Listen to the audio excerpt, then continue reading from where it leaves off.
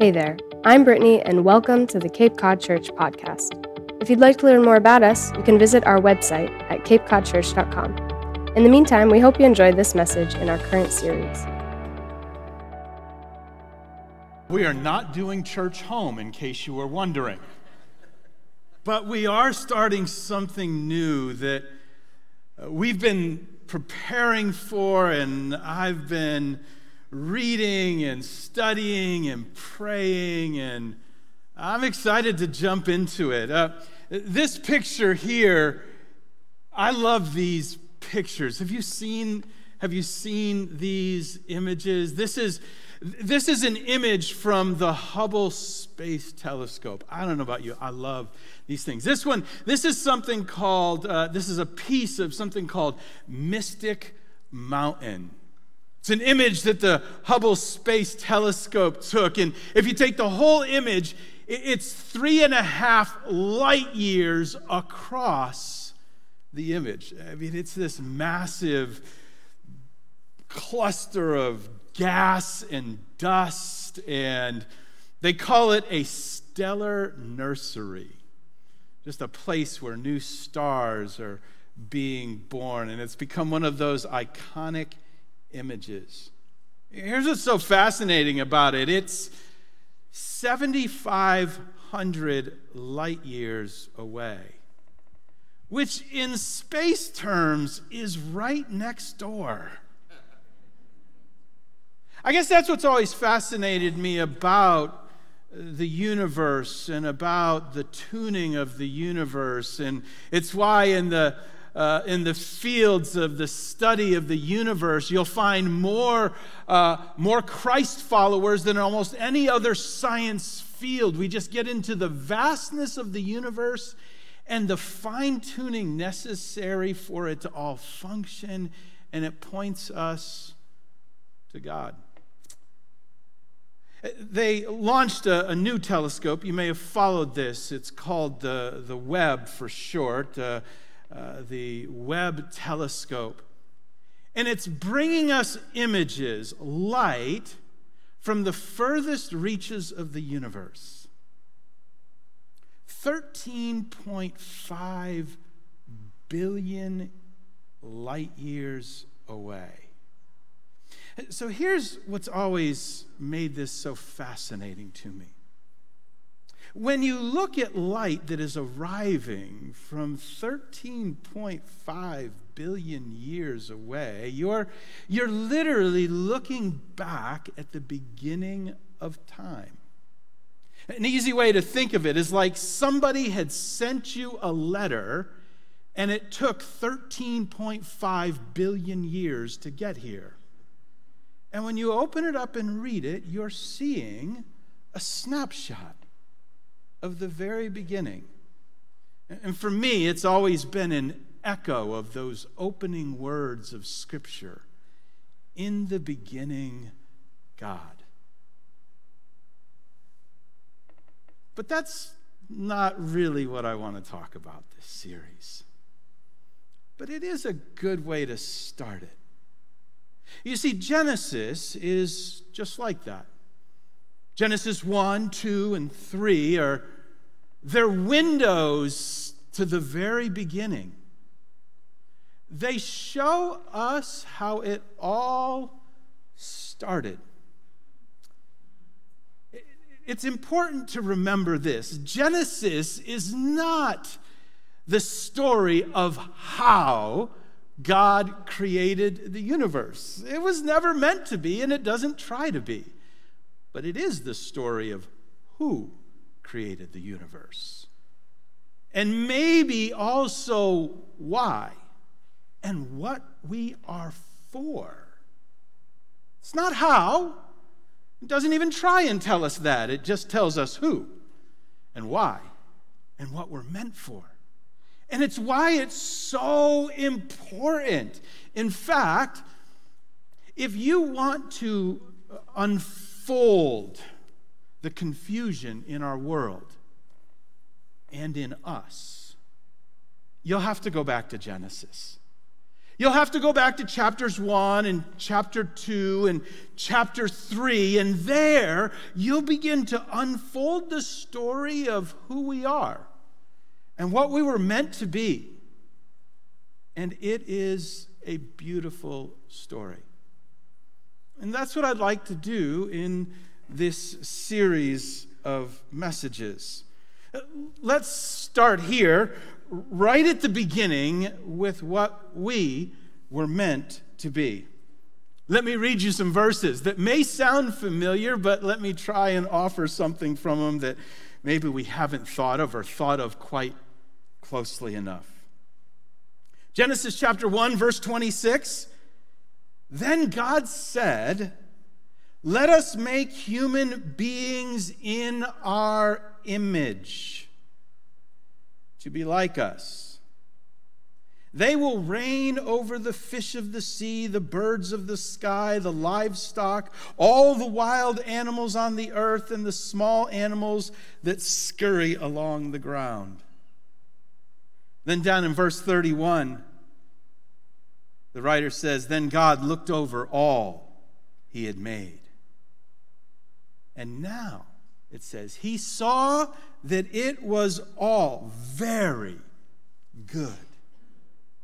And the evening passed, and the morning came, marking the sixth day." God has wrapped up his creative effort with the creation of you and I, and he gives to us his image. We are image bearers of God, and he steps back. And at every successive day of creation, he said, "It's good, it's good, it's good, it's good." But now, he says, "It's very good." There are essentially two accounts of the creation. One in chapter 1 and another in chapter 2.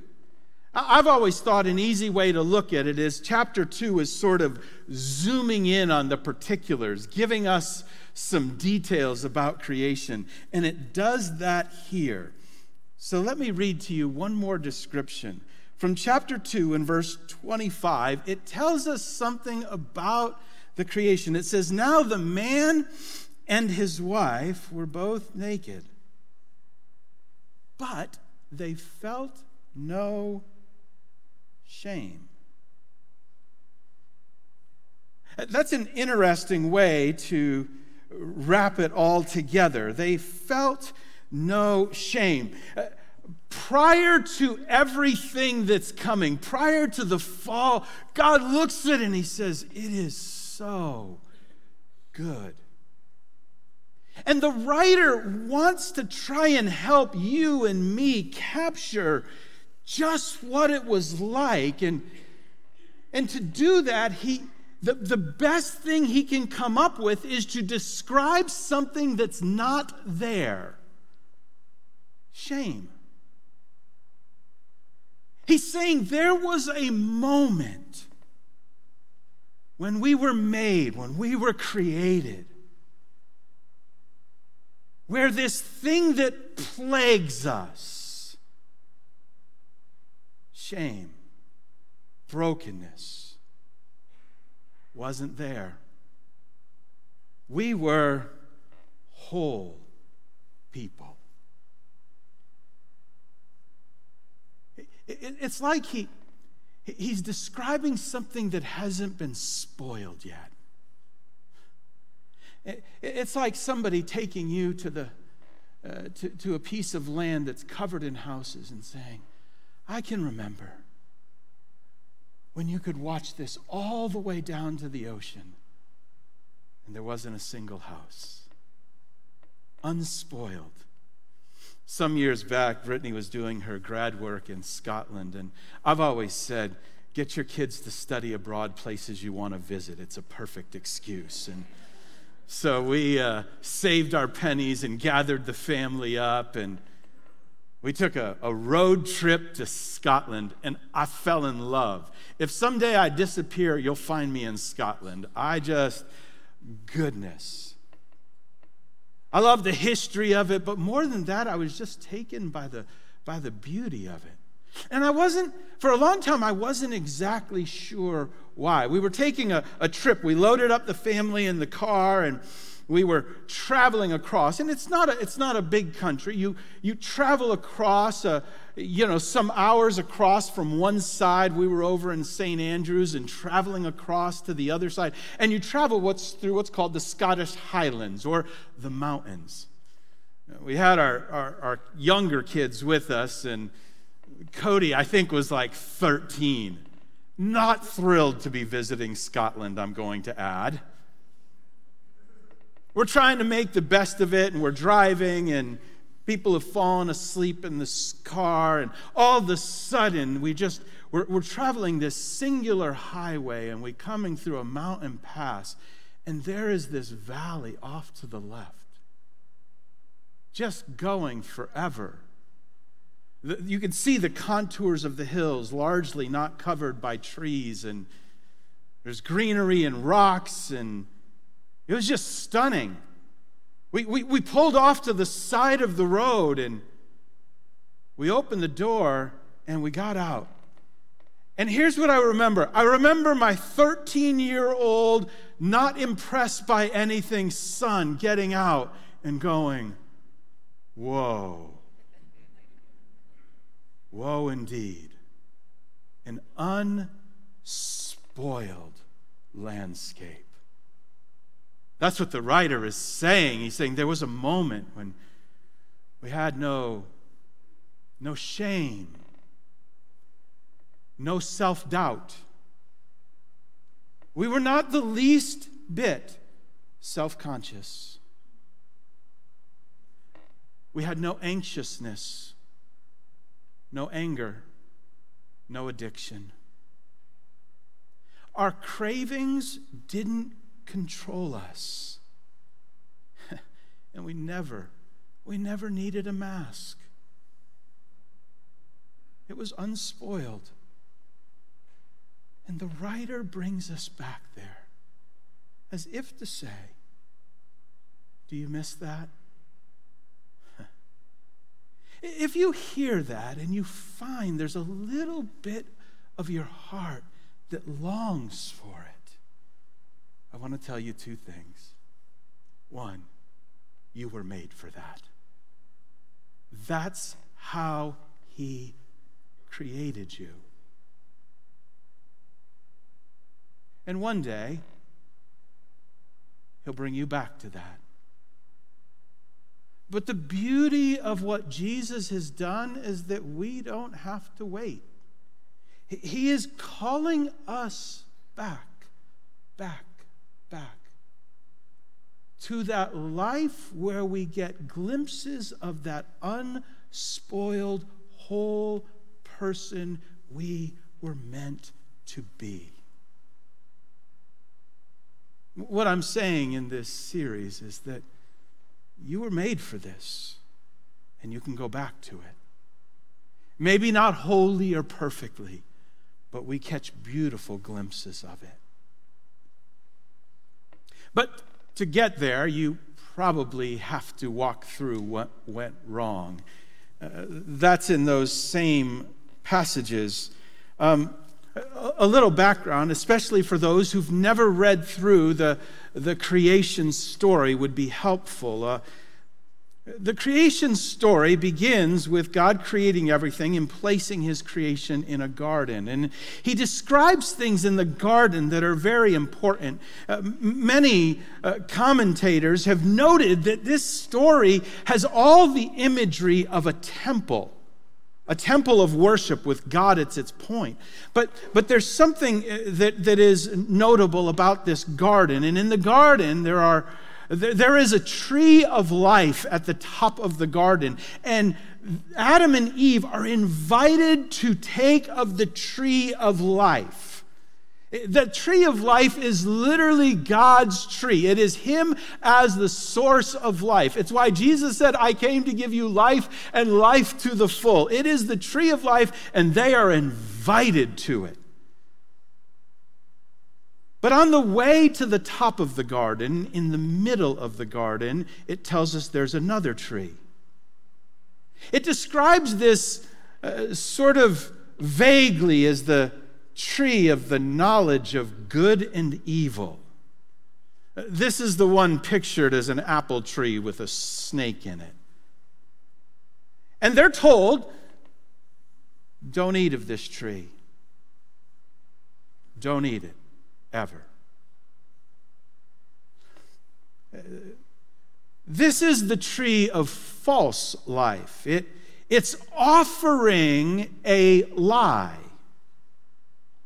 It's like it's saying you can choose for yourself what is right and wrong. The tree is there because you and I have been granted free will. Creatures with the ability to love or to reject.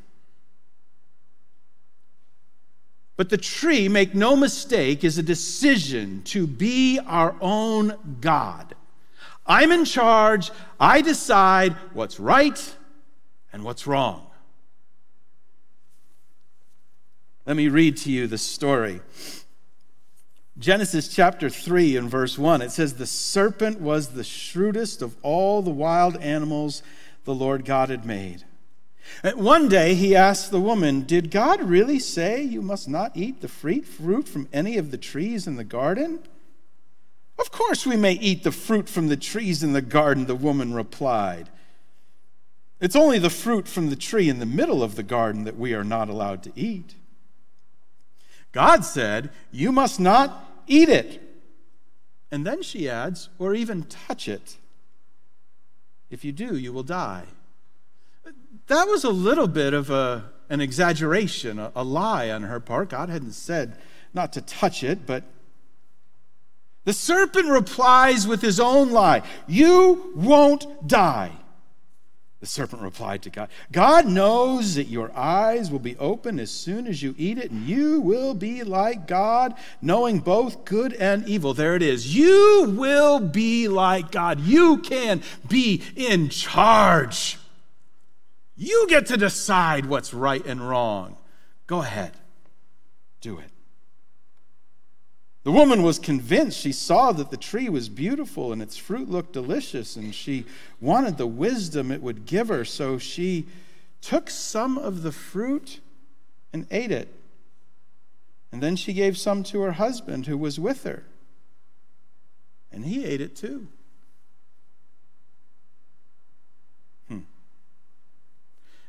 Watch what verse 7 says. At that moment, their eyes were opened, and they suddenly felt shame at their nakedness. So they sewed fig leaves together to mask or cover themselves. They felt shame. They were broken for the first time in their life. They were self-conscious. They were anxious. They would become angry. They had self-doubt. They began to mask themselves and cover up. It was like the seal had been broken. Have you ever bought something and brought it home from the grocery store and you open it up and you realize it had already been opened? The seal was broken. The yogurt is spoiled. The milk is sketchy. Who wants to risk it? And right on the label it says, if the seal is broken, get rid of it. Throw it out. That's what the writer is describing. He's describing the beginning of spoiling, of shame, of self-doubt, of self-consciousness, of anger and addiction. And we would have to deal with it. And deal with it we have. We've found our ways to make our fig leaves. Cover up. Maybe your cover-up is medicine or alcohol. Maybe an illicit drug. Maybe something more benign like adrenaline or activities or spending or people or food. It seems like they can all become a mask, an addiction that helps us to cover up the anxiousness, the self-doubt, the self-consciousness, the shame, the spoiling in our lives. You see, culture has a way it wants you to deal with shame. It wants to convince you that shame is the problem. You just have to do away with shame. You just have to convince yourself that there's nothing to be ashamed of. And then shame is gone. We pay people enormous sums of money to help us believe that wrong is right and broken is whole, and it's not. And we go on being anxious, angry, addicted, self-doubting, self-conscious, shame-filled people.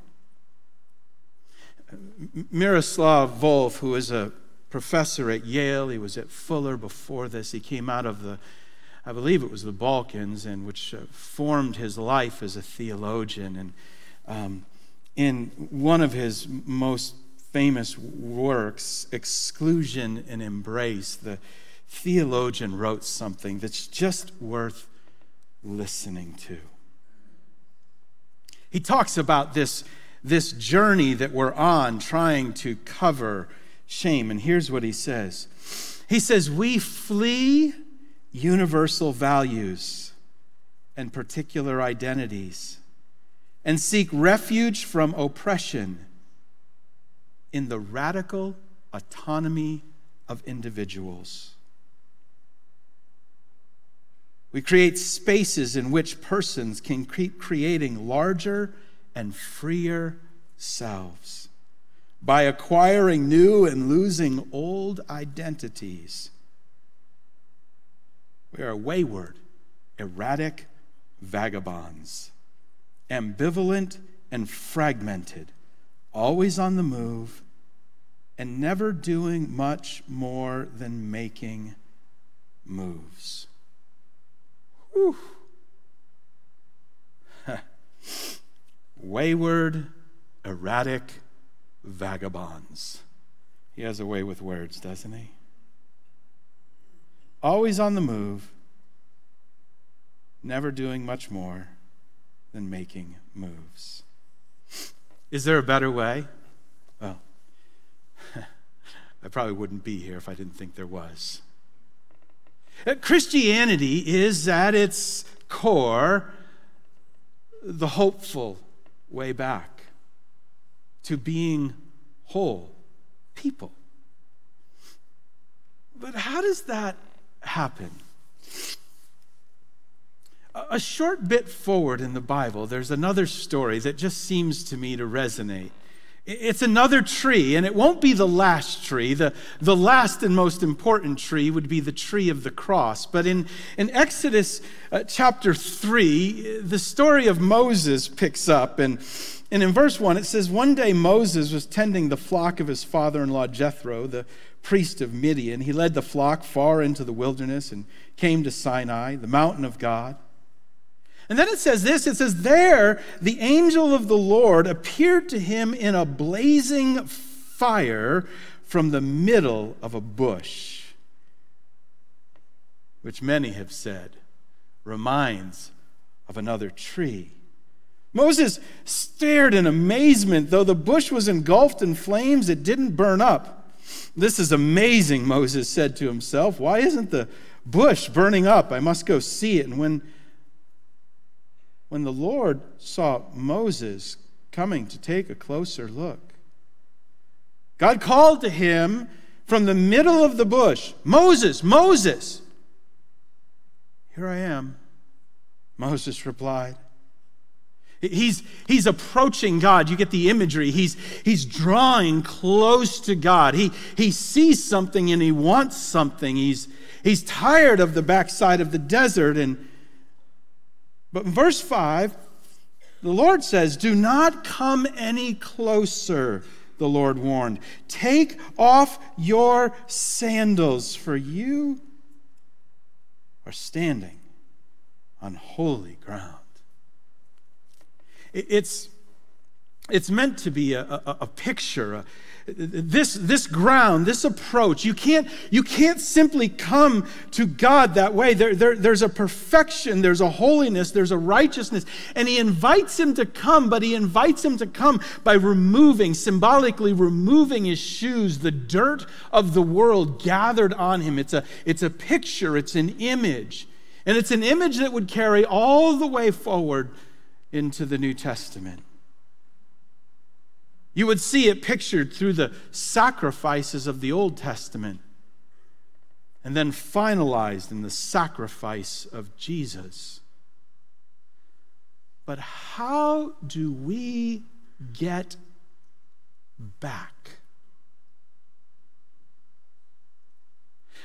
1 John speaks of this so clearly. I chose this passage because it introduces something that we might run by. Don't run by it. It's such an important piece of the process. Confession. Not to a pastor or a priest, but confession. The opening of our heart. Here's what it says in 1 John chapter 1. Just a few verses. Verse 8, he says it this way. He says, "If we claim we have no sin, we are only fooling ourselves and not living in the truth. But if we confess our sins to him, he is faithful and just to forgive us our sins and to cleanse us from all wickedness. If we claim we have not sinned, we are calling God a liar and showing that his word has no place in our hearts." But if I could go back to verse 9. If we confess our sins to him, he is faithful and just to forgive us our sins and to cleanse us from all wickedness. Confession is the way back. It rejects the idea of masks and cover-ups and new identities and excuses and justification, and it invites us to humble ourselves and let go in confession and experience his cleansing, and to find in that place wholeness. The confession may be the confession of an overt, specific sin that you or I have been clinging onto, desperate to not admit it was wrong or our fault, but it's ours. And now, confess. And in confession, we find quiet confidence. We find a non-anxious presence. It's the way back. A couple of weeks ago, I was going to breakfast with some friends. I pulled into the parking lot, and it was busy. There were some cars in front of me, and I got right behind the car in front of me, waiting for them to find a spot while I found a spot. And the car stopped. I looked at the car. I saw Florida license plates. I got nervous. If you have Florida license plates, nothing against you. And then I saw the white lights of reverse come on. And I panicked. I drove defensively. This person's backing up into me and doesn't see me. And I put my car in reverse and I gunned it.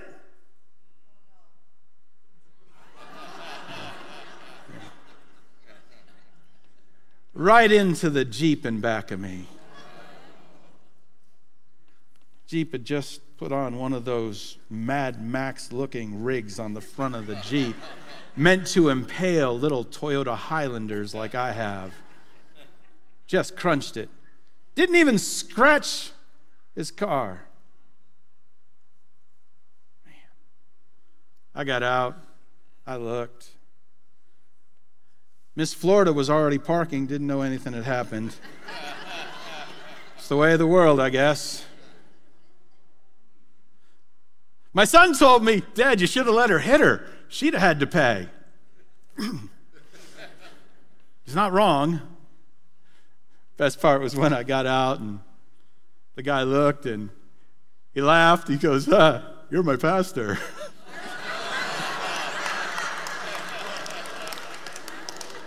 And he said, I haven't been in church in a while. I guess this is a sign. Man, that was an expensive church invite, folks. Let me tell you, man, oh man. Whew.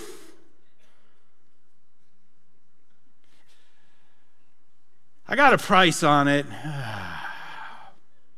Not cheap, not cheap. It's ugly, but it's the back of the car. Tailgate still opens, lights aren't broken. A little bit uglier than it used to be. I now have a choice, folks. I went to my insurance company and I asked them, I said, what's my surcharge going to be? 6 years, $400 a year. In case you were wondering. Still cheaper than the repair. True story, I haven't turned it in yet. I'm just driving it that way. I left my kids' college stickers up top explaining why I haven't fixed the car, right? Still paying this, folks, still paying this. There's a little bit of just swallow your pride and pay the cost if you want to get back to new. Are you with me? How much do you want to get back to new? How tired are you of living a life of cravings and masks, of anxiousness and anger, of self-doubt and self-consciousness, all flowing out of a simple shame? I'm not saying that every bit of shame comes from something we've done. Sometimes it flows out of things that others have done to us. What I'm saying is there's a way back. This is an invitation to confession. In a moment, we're going to bow our heads and no one will know what you're praying about, what you're doing. You could be checking off your to-do list, thinking about brunch, or beginning the process of confession. Maybe it's something specific you need to confess. Maybe your confession is not about a specific sin, but more about a life that's been lived faithlessly, trusting only in yourself and not in God, filled with anxiousness. It may be that your confession leads you to someone else. It leads you to, as AA and Celebrate Recovery get so well, it leads you to make amends. Maybe. But I can tell you it begins with confession to God. You may find it helpful to get alongside a friend, a fellow follower of Jesus who's deeply committed, and you may just need to share your own confession as a layer of accountability and opening your soul. But I know this. I know it begins.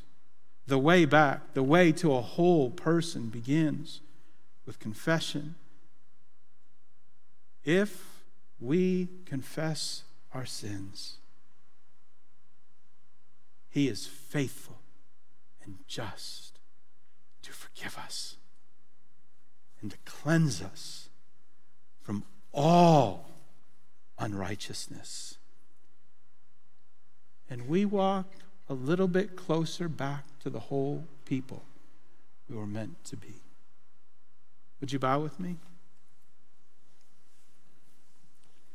Our heads are bowed and our eyes are closed. And I just want to give you a moment to pray. Right where you're at.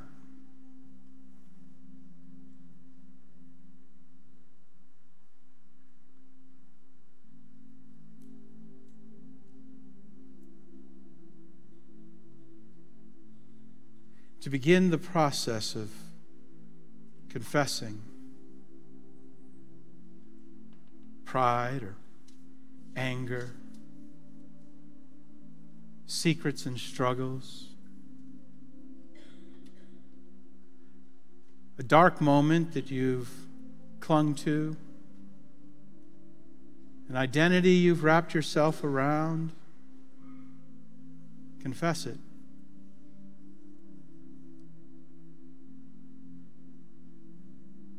And begin your walk back to the whole person He meant you to be.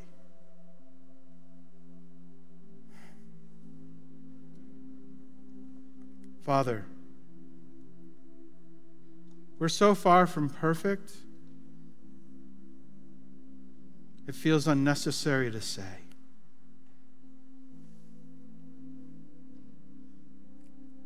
But we see in those opening words of Genesis a beautiful picture. An unspoiled, whole people. And we want that. Less anxious, less angry. Self-consciousness and shame slipping away. No need for masks or cover-ups. Our cravings lose their power over us.